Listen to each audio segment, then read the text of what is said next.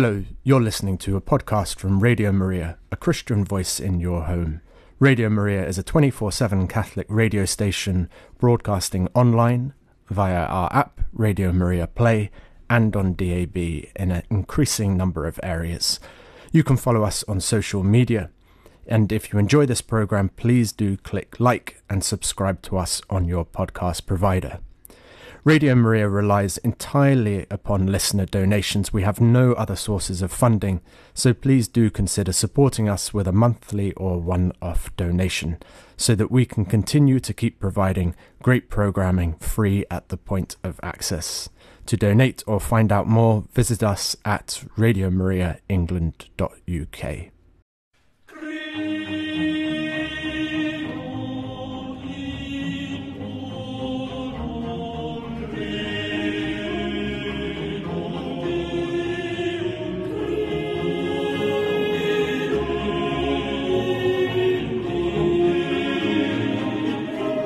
This is Radio Maria. A very warm welcome. It's our CREDO, and our regular listeners will know who we have on. It's our dear friend, colleague and collaborator, Mr. Derek Williams, all the way from Walsingham, I believe. Is that right? Eddie, as always, haven't moved house yet. Still here in sunny, or near sunny Walsingham anyway. All right, that's great. That's great. And today's topic is on the wedding feast. Yeah, I'm going to basically take a look at John chapter 2 in the context of the Sabbath. Great. So, shall we crack on? Yeah, why not? Why not? I'll leave the floor to you and our dear listeners, and I'll pop back in before music break very shortly. Over to you. Thank you very much, Eddie. So, listeners, while Eddie's away having a nice long cup of coffee and a chocolate biscuit, fat chance, right, Eddie? We're going to get stuck into a study on the Word of God. And as you know, we've been doing the Sabbath rest for the last few weeks. Hopefully you're not too fed up of hearing about me going on and on and on about rest so far. But as you know, all I've done is plowed through the Word of God. And the Sabbath rest is important to God, and therefore it should be important to us. So after much deliberation, I was thinking, okay, how can I talk about the ministry of Jesus in the context of the Sabbath? So last week we looked at Luke 4 and his proclamation of the gospel from Nazareth on the Sabbath day. And this week I thought we'd look at John 2, because whereas Luke 4 is the beginning of his public ministry, John 2 is actually the precursor to that. He hasn't actually begun his public ministry at this point. So if you like, we're taking a little step backwards in one sense, and that gives you an insight into how badly organized I can be when I'm preparing these things. So first I want to look at John 1 and just look at how does John 2 become a Sabbath day. And I want to give thanks to Scott Hahn for this, because this came as a result of reading one of his books, I don't know, a few decades ago. And I thought, oh, that's very interesting what is written there. So in John 1, we have a phrase used multiple times, okay?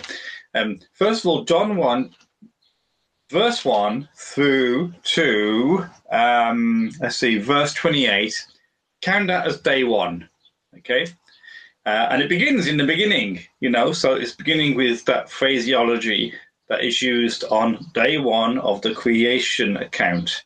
And the begins in the beginning and it concludes day 1. That's how the Genesis account begins, at the first part of the narrative. And then you have evening comes, morning comes, and then day 2 begins. So day 1, if you like, verses 1 to 28. Then verse 29, John writes the next day. So day 2. In verse 35, John writes again the next day. That's day 3. In verse 43, John writes again the next day. So that's day 4. And then in chapter 2, verse 1, John writes on the 3rd day, or 3 days later, if you like, which makes it the 7th day. Okay, so once again, this isn't my theory. This is a beautiful Scott Hahn theory, one that I actually love and one that I actually concur with. But you have to really. He's got a PhD in something, hasn't he? So we look at it from the perspective of Scott. And he's drawing teaching from the church fathers as well. And on that basis, the marriage at Cana is taking place on a Sabbath day, which fits because if you look at traditional church weddings, traditional, the way they used to be, they were always held on a Saturday, or mostly held on a Saturday, the Sabbath day. So here we have the wedding feast at Cana on the Sabbath day. So we're now going to do an examination of this feast, of this event, this marriage, this wedding feast. And as always, it begins with the mother of Jesus was there. Now, this is where Mary gets top billing, okay, but she's not named. And that not naming is very important because John is introducing Mary as the new Eve. And therefore, she's talking about him as the mother of Jesus. And in verse 2, Jesus was also invited. It's almost like the Son of God gets second billing. So John, the narrative is quite, in one sense, quite humorous here because there's a second billing that Jesus gets and his disciples. So the disciples are actually getting third billing at this event.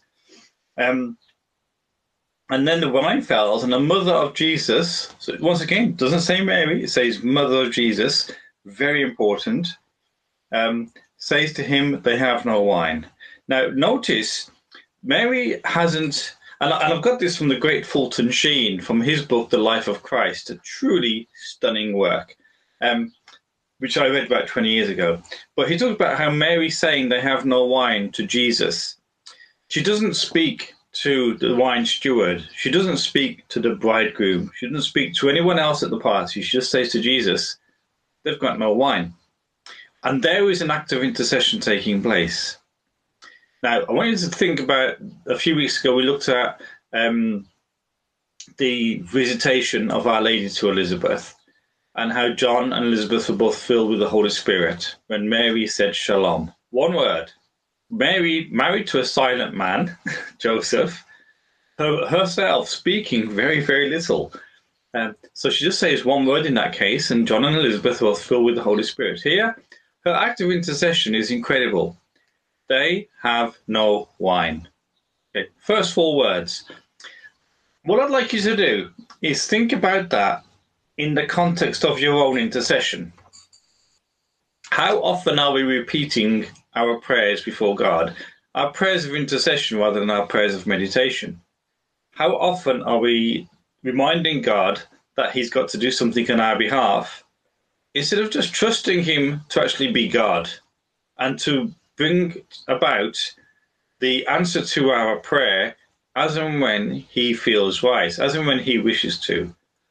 Now, Mary's intercession is stunning. She knows that Jesus is going to answer her prayer because she's in such beautiful communion with him. And this is where we need to be at. This is where many of the saints were at. Jesus says to us, Jesus actually kind of argues with her in one sense, what is that to thee and to me? This is an Old Testament phrase. And in the Old Testament, you can find it in the Septuagint. And I can't remember the exact verse and so on.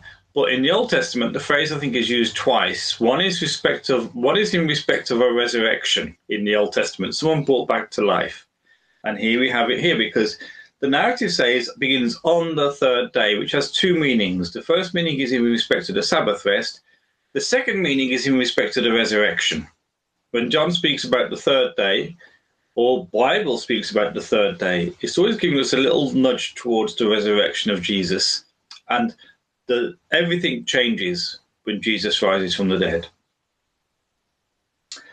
His mother says to the servants, do whatever he tells you. Who are those servants, folks? The clue is in the question, folks. The servants of God. David himself called himself the servant of God, King David. And when a person is on the way to canonization, the first title they receive is servant of God. We are the servants of God. And Mary's given us a very simple thing. First, she speaks to Jesus. They have no wine. Then she speaks to us. Do whatever he tells you. We get one more word than Jesus because we don't hear Mary as easily as Jesus does. Do whatever he tells you. Now, Mary's told Jesus they've got no wine. And there's one thing that I missed out on, which I want to quickly run back to. When Jesus says, my hour has not yet come, this is a glorious phrase taken from Fulton Sheen.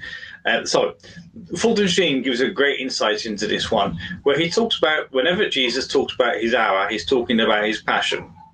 Now, by Mary pressing in and saying, do whatever he tells you, Mary is effectively saying to Jesus, your private time has come to an end, it's time to go. And she's basically sending her son to the cross. Because when Jesus is living the hidden life, he's living the quiet life at Nazareth. Once he goes out into the public arena, that's when he's going to enter into spiritual warfare. That's when he's going to enter into conflict. That's when he's going to enter into the suffering that will lead to his death and resurrection. And Mary is literally, as, if you like, co-redemptrix, saying, right, it's time to go. It's time to go do what you came to do. And Fulton Sheen has this wonderful, wonderful line. Everyone else who has ever been conceived was born to live. Jesus is the only one who was born to die.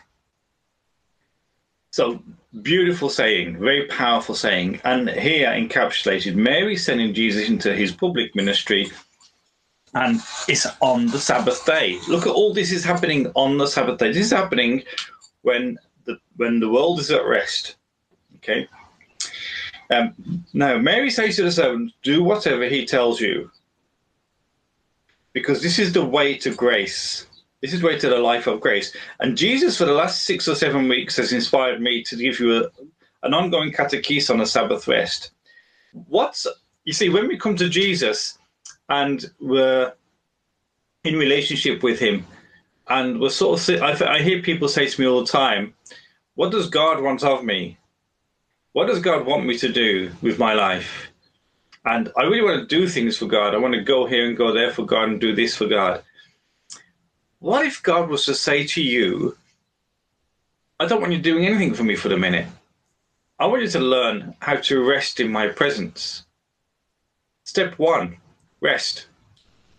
It's all the way through the Bible. You can't argue with God on this one because it's all the way through sacred scripture.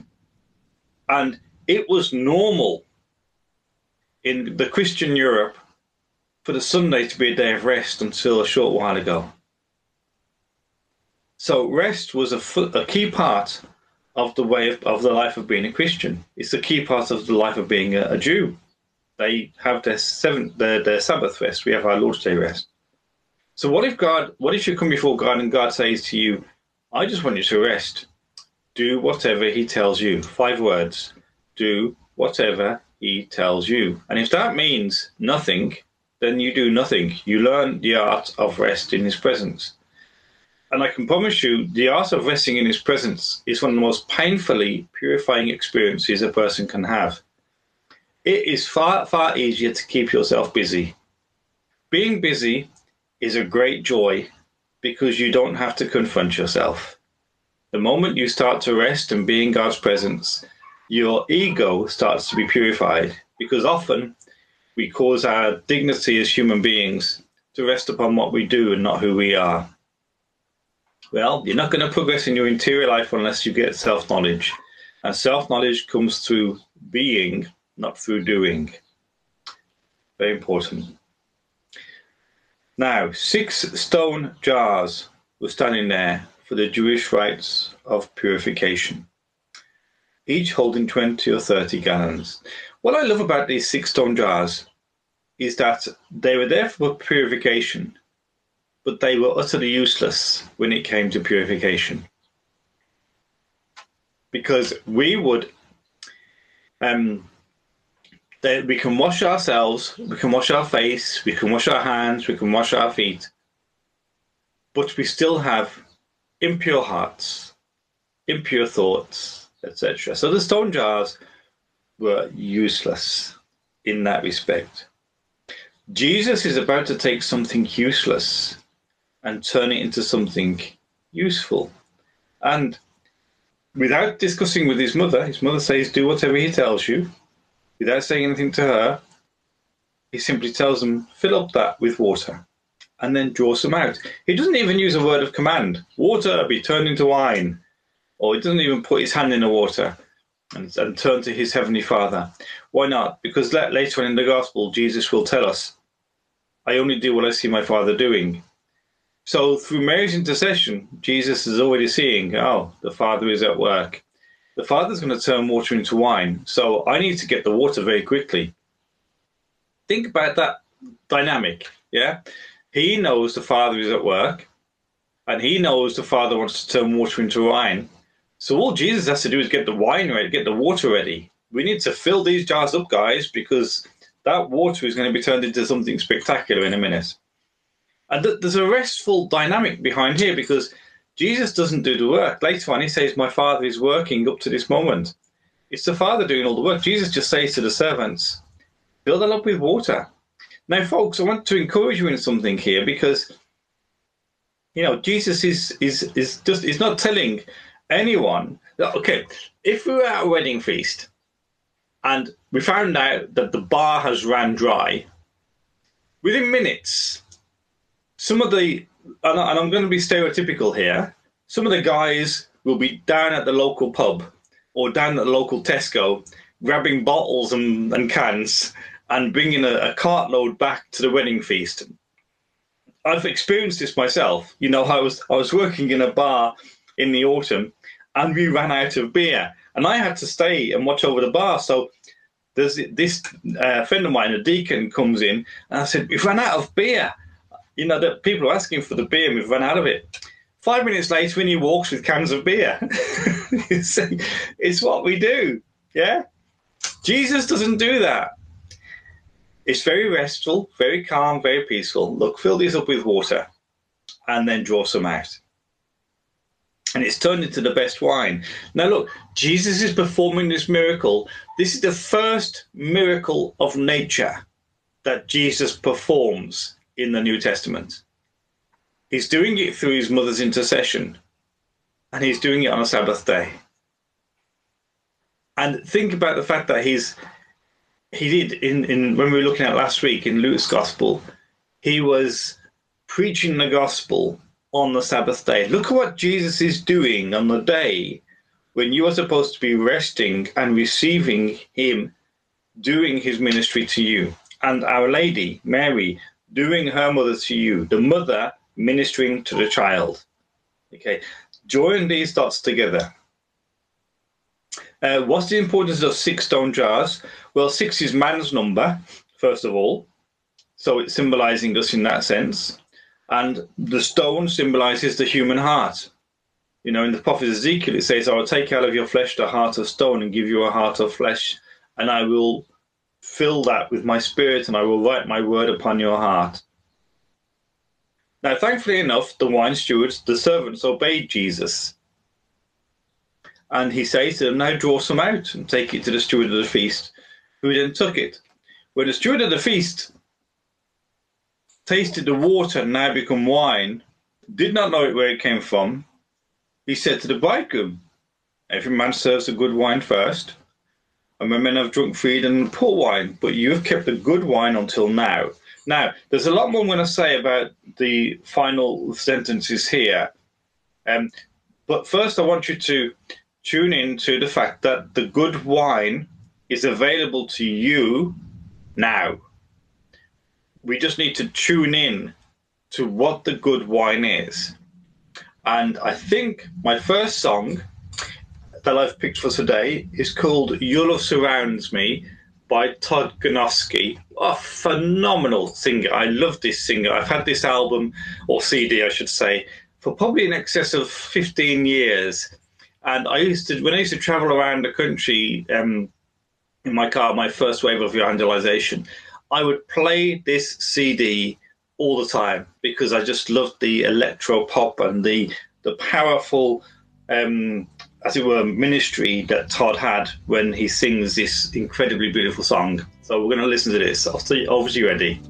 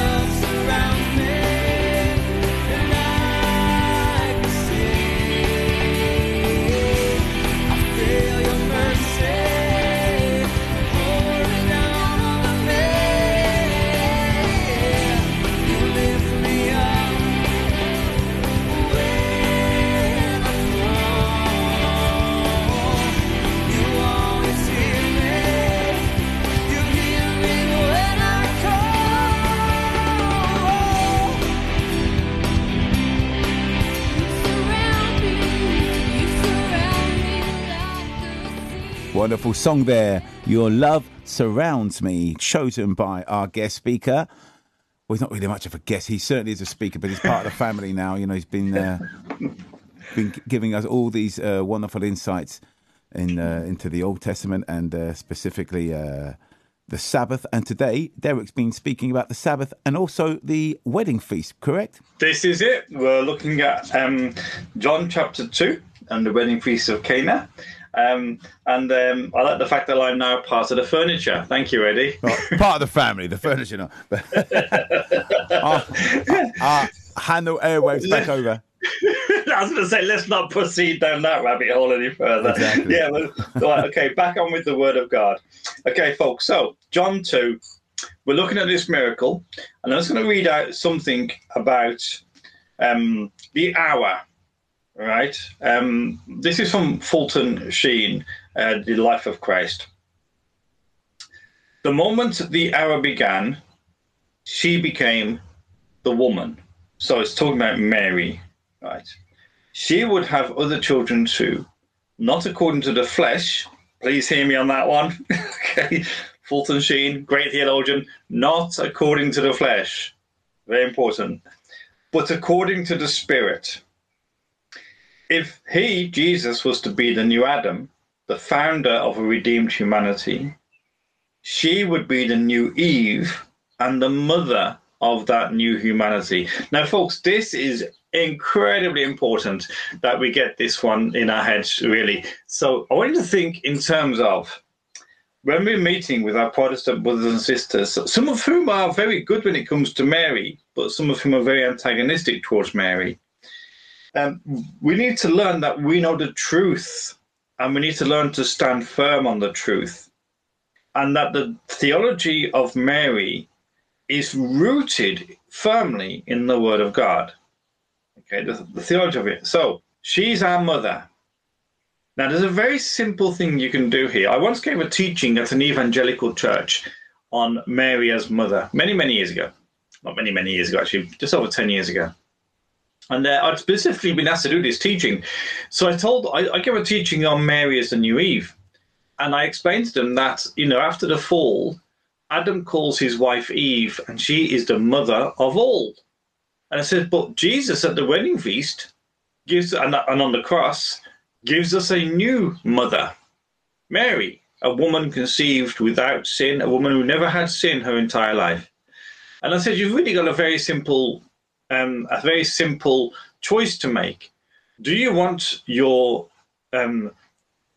matriarchal ascendancy to go back to Eve or back to Mary? Who would you want to be your mother spiritually? All that way back.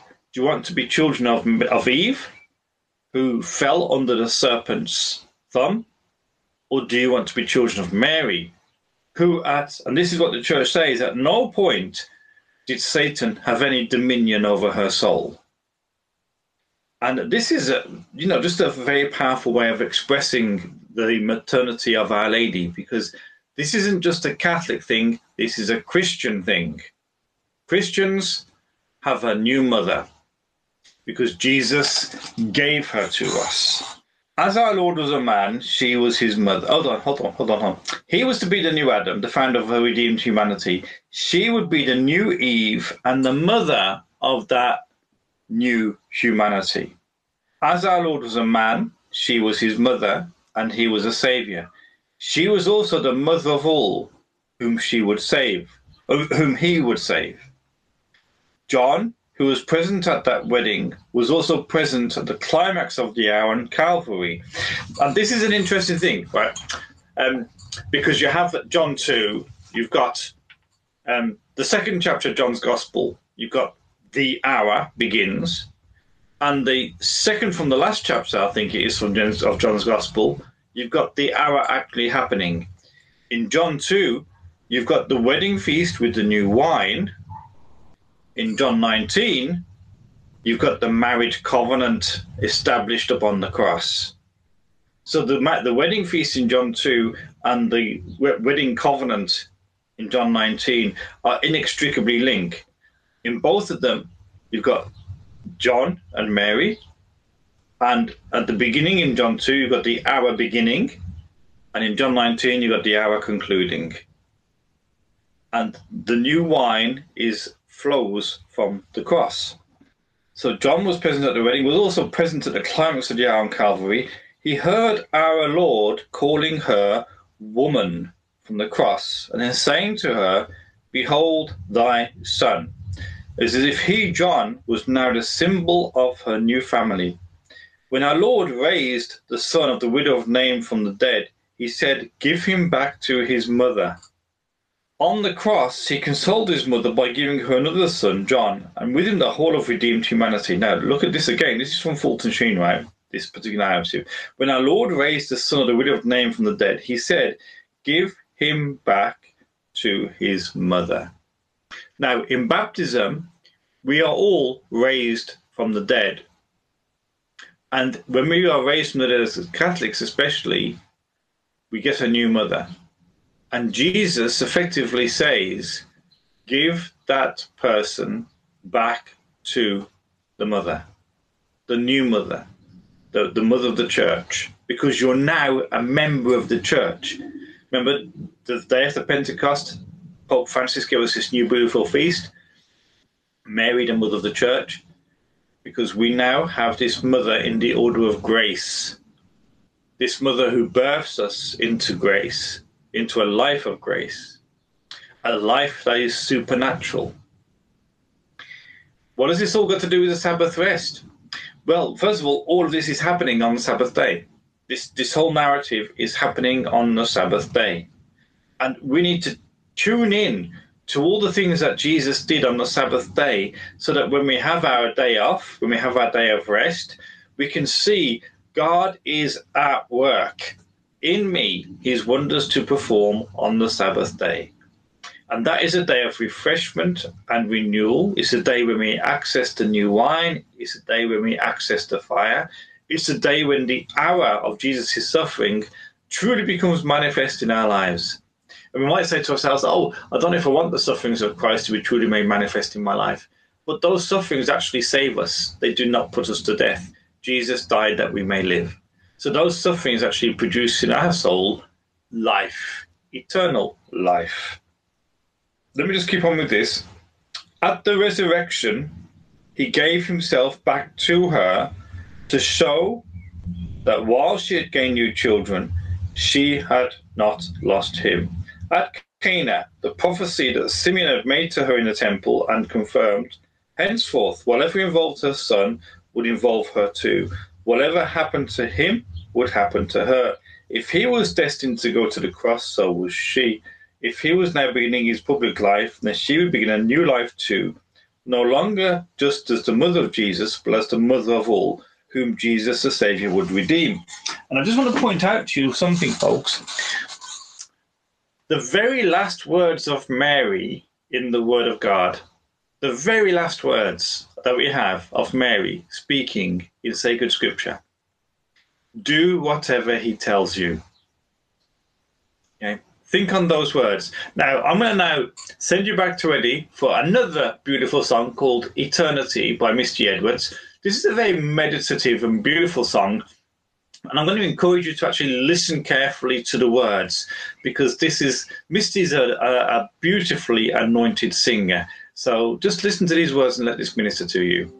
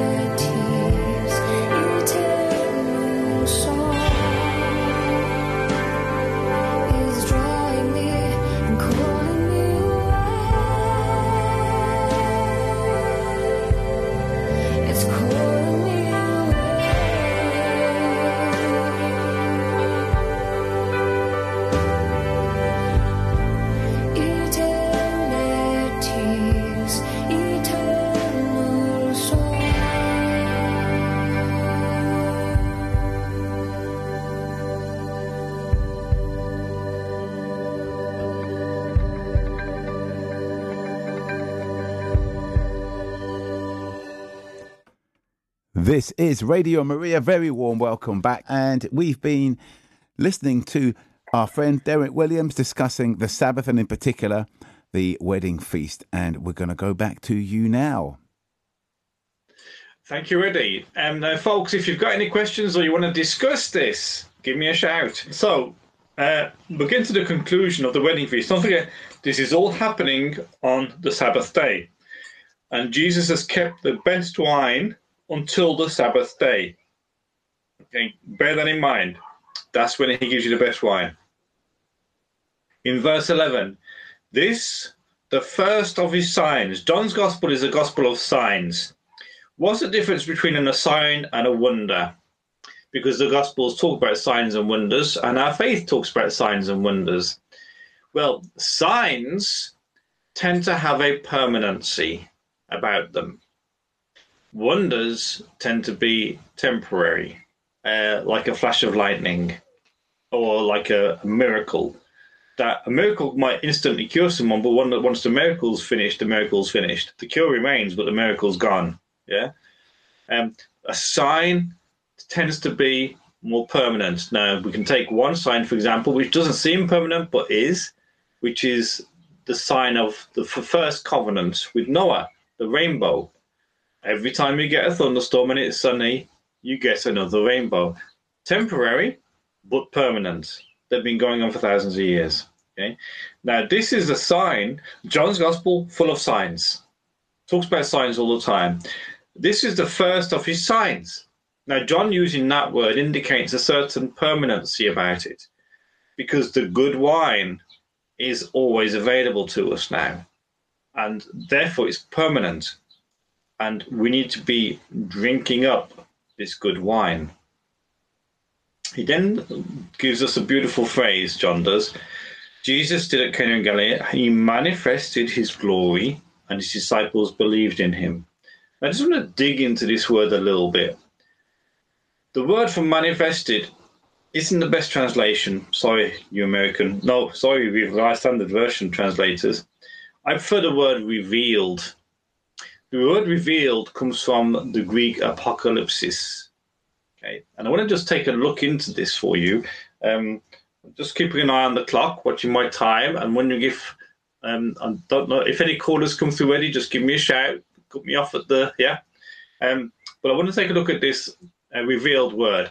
I was listening to a phenomenal teaching at the weekend, a very short teaching by a wonderful man called Petrock Willie, who currently lives, I think, at Steubenville in America. And Petrock was a tutor of mine when I was at Maryvale.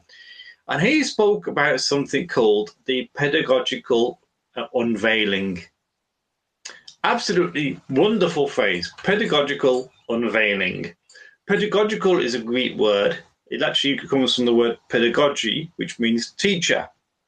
So the unveiling of the teaching. Oh, I think we've got somebody who wants to burn my ears. So back to you, Eddie. Thank you very much for interrupting there. Sorry to disturb your flow, but we have a call from Helena. She's got a question for you. Hello, Helena.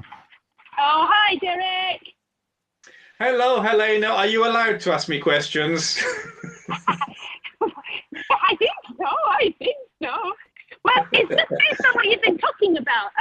With the Cana and it seems like Jesus has had a lot of encounters, there's a lot of preaching around meals. And as a family, we used to have our family gathering on Sundays and eat together and stuff like that. But then it always makes me wonder, and I think I know the answer to this, but I just want to hear it from you. For those that need to cook the meal, or those that need to clean up the meal, and I know that might be like sacrifice or a gift, and so it's not so much work. But how do you think about that? This is actually a really good point, Helena. And if you remember when I was talking a few weeks ago about the Sabbath rest, on the Sabbath day, it actually says that you're not allowed to light a fire in your dwelling place, which means that even women who would normally be doing all the cooking are obliged to take a rest on the Sabbath day. But actually, you're quite right. When it comes to Jesus and his meals, he's often there at meals. But once again, we sometimes have a decision to make. We have a choice to make here. So I'm going to talk to you about sacred scripture briefly, and then about the life testimony very quickly.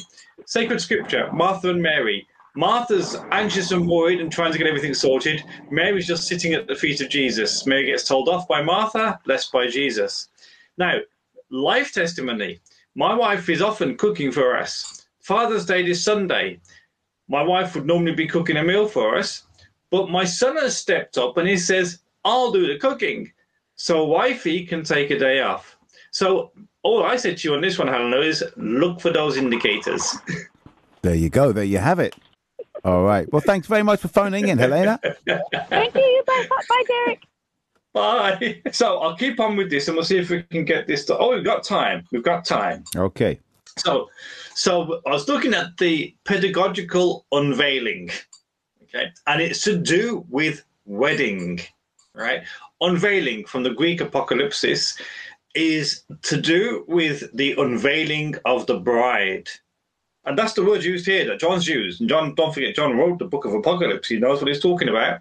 So it's talking about the unveiling of the bride. Now, when you think in terms of husband and wife getting married, in our culture, wife often wears a nice little thin veil and everyone can see her beautiful face. Not so in all cultures. In the biblical tradition, the veil was actually quite thick and you couldn't see your bride's face. And if you went back to the book of Genesis, you'd see Jacob marrying a couple of the daughters of Laban. And he marries the first one. And on the wedding night, after they've had intercourse, he lifts up the veil and he finds it's the other daughter.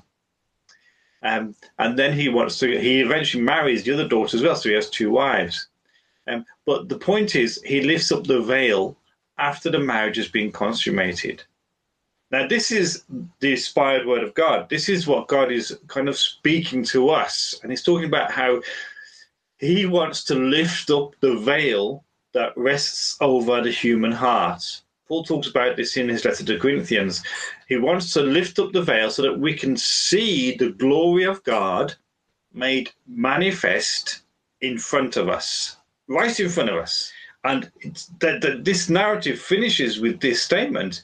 Jesus revealed his glory. In other words, he lifted the veil resting upon the eyes of his disciples and showed them what he's all about. And it says this, his disciples believed in him. Once again, think bridegroom, okay? The Greek word for believed is pistis. It means to cling to cleave to rely on, to depend upon, to trust in.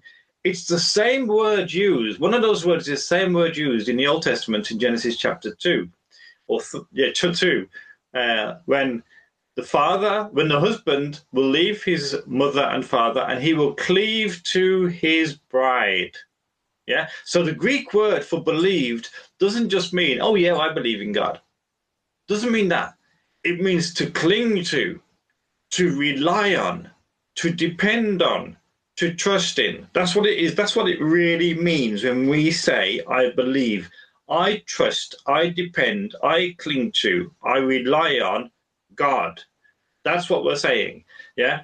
And it says at the end of this narrative that because the disciples saw Jesus beginning his hour, they witnessed the conversation, more than likely. Well, it's been recorded. They see Mary speak her few words, her last words before Jesus, her last words in the Bible, do whatever he tells you. And his disciples hear these words. They see the miracle that he has done, probably without even moving. He's probably sat in he's reclined, isn't he? They're all reclined. So he's reclining at table and he just says, put some water in those stick stone water jars. And they do it. A minute later, they come back to him. And he says, oh, draw some out. What are you waiting for? And when they taste it, they taste the best wine they've ever tasted. And all I want to say to you folks is sometimes we can be working really hard at things to do with our faith. And see, Jesus is sometimes saying, look, hand it all over. Abandon everything to me. Become more restful, more quiet, more peaceful.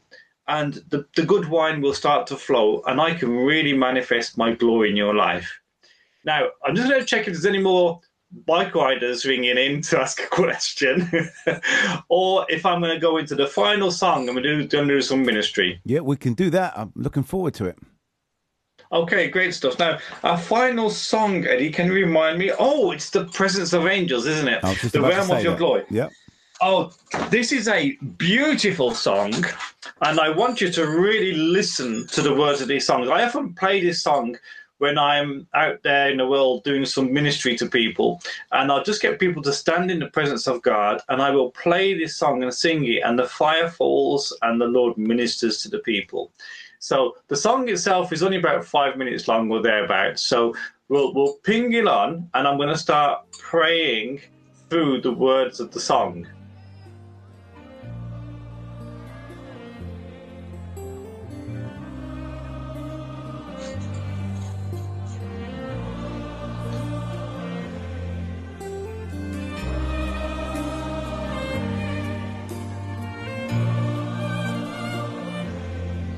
This is a realm of your glory. This is a realm of your grace. I can feel your mighty power. It is moving in this place. Da, da, da, da, da, da. Okay, so just hear the words of this song where he says, I can feel your mighty power. It is moving in this place. God's mighty power is present with you now. Right at this moment, in this moment, God's power is with you, moving in your heart.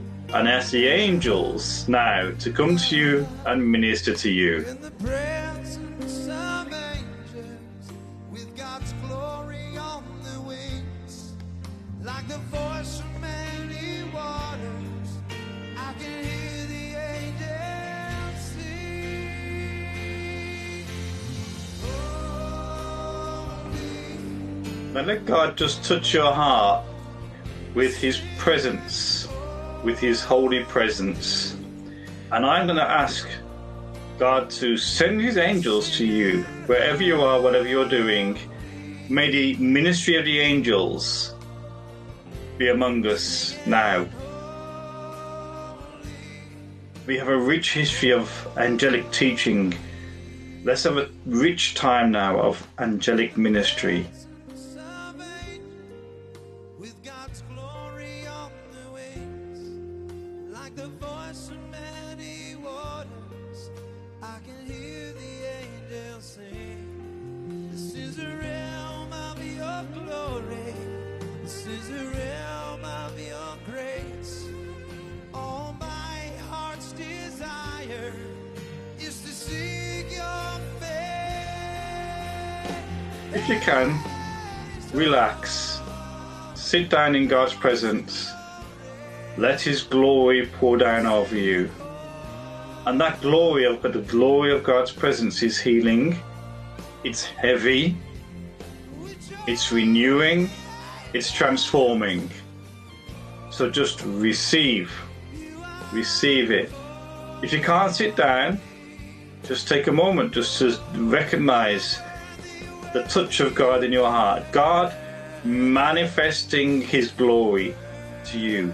Jesus revealing his glory. Jesus lifting up that veil that has been lifted up through the teaching, the pedagogical revelation, the pedagogical unveiling, the unveiling of truth and the revealing of truth.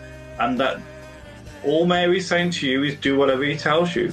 Rest, put your feet up, let God minister to your beautiful soul. Let God bring you healing and renewal and transformation. We want your glory.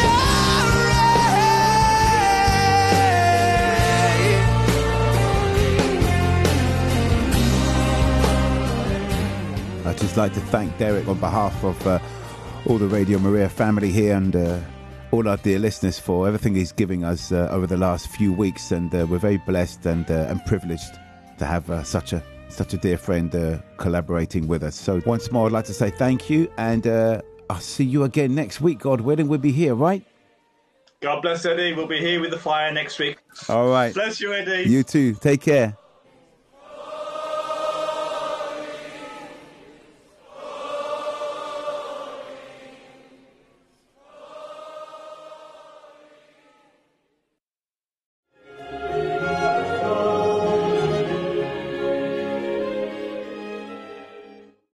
This was a Radio Maria podcast. If you enjoyed it, do please click like and subscribe on your podcast provider or leave us a review.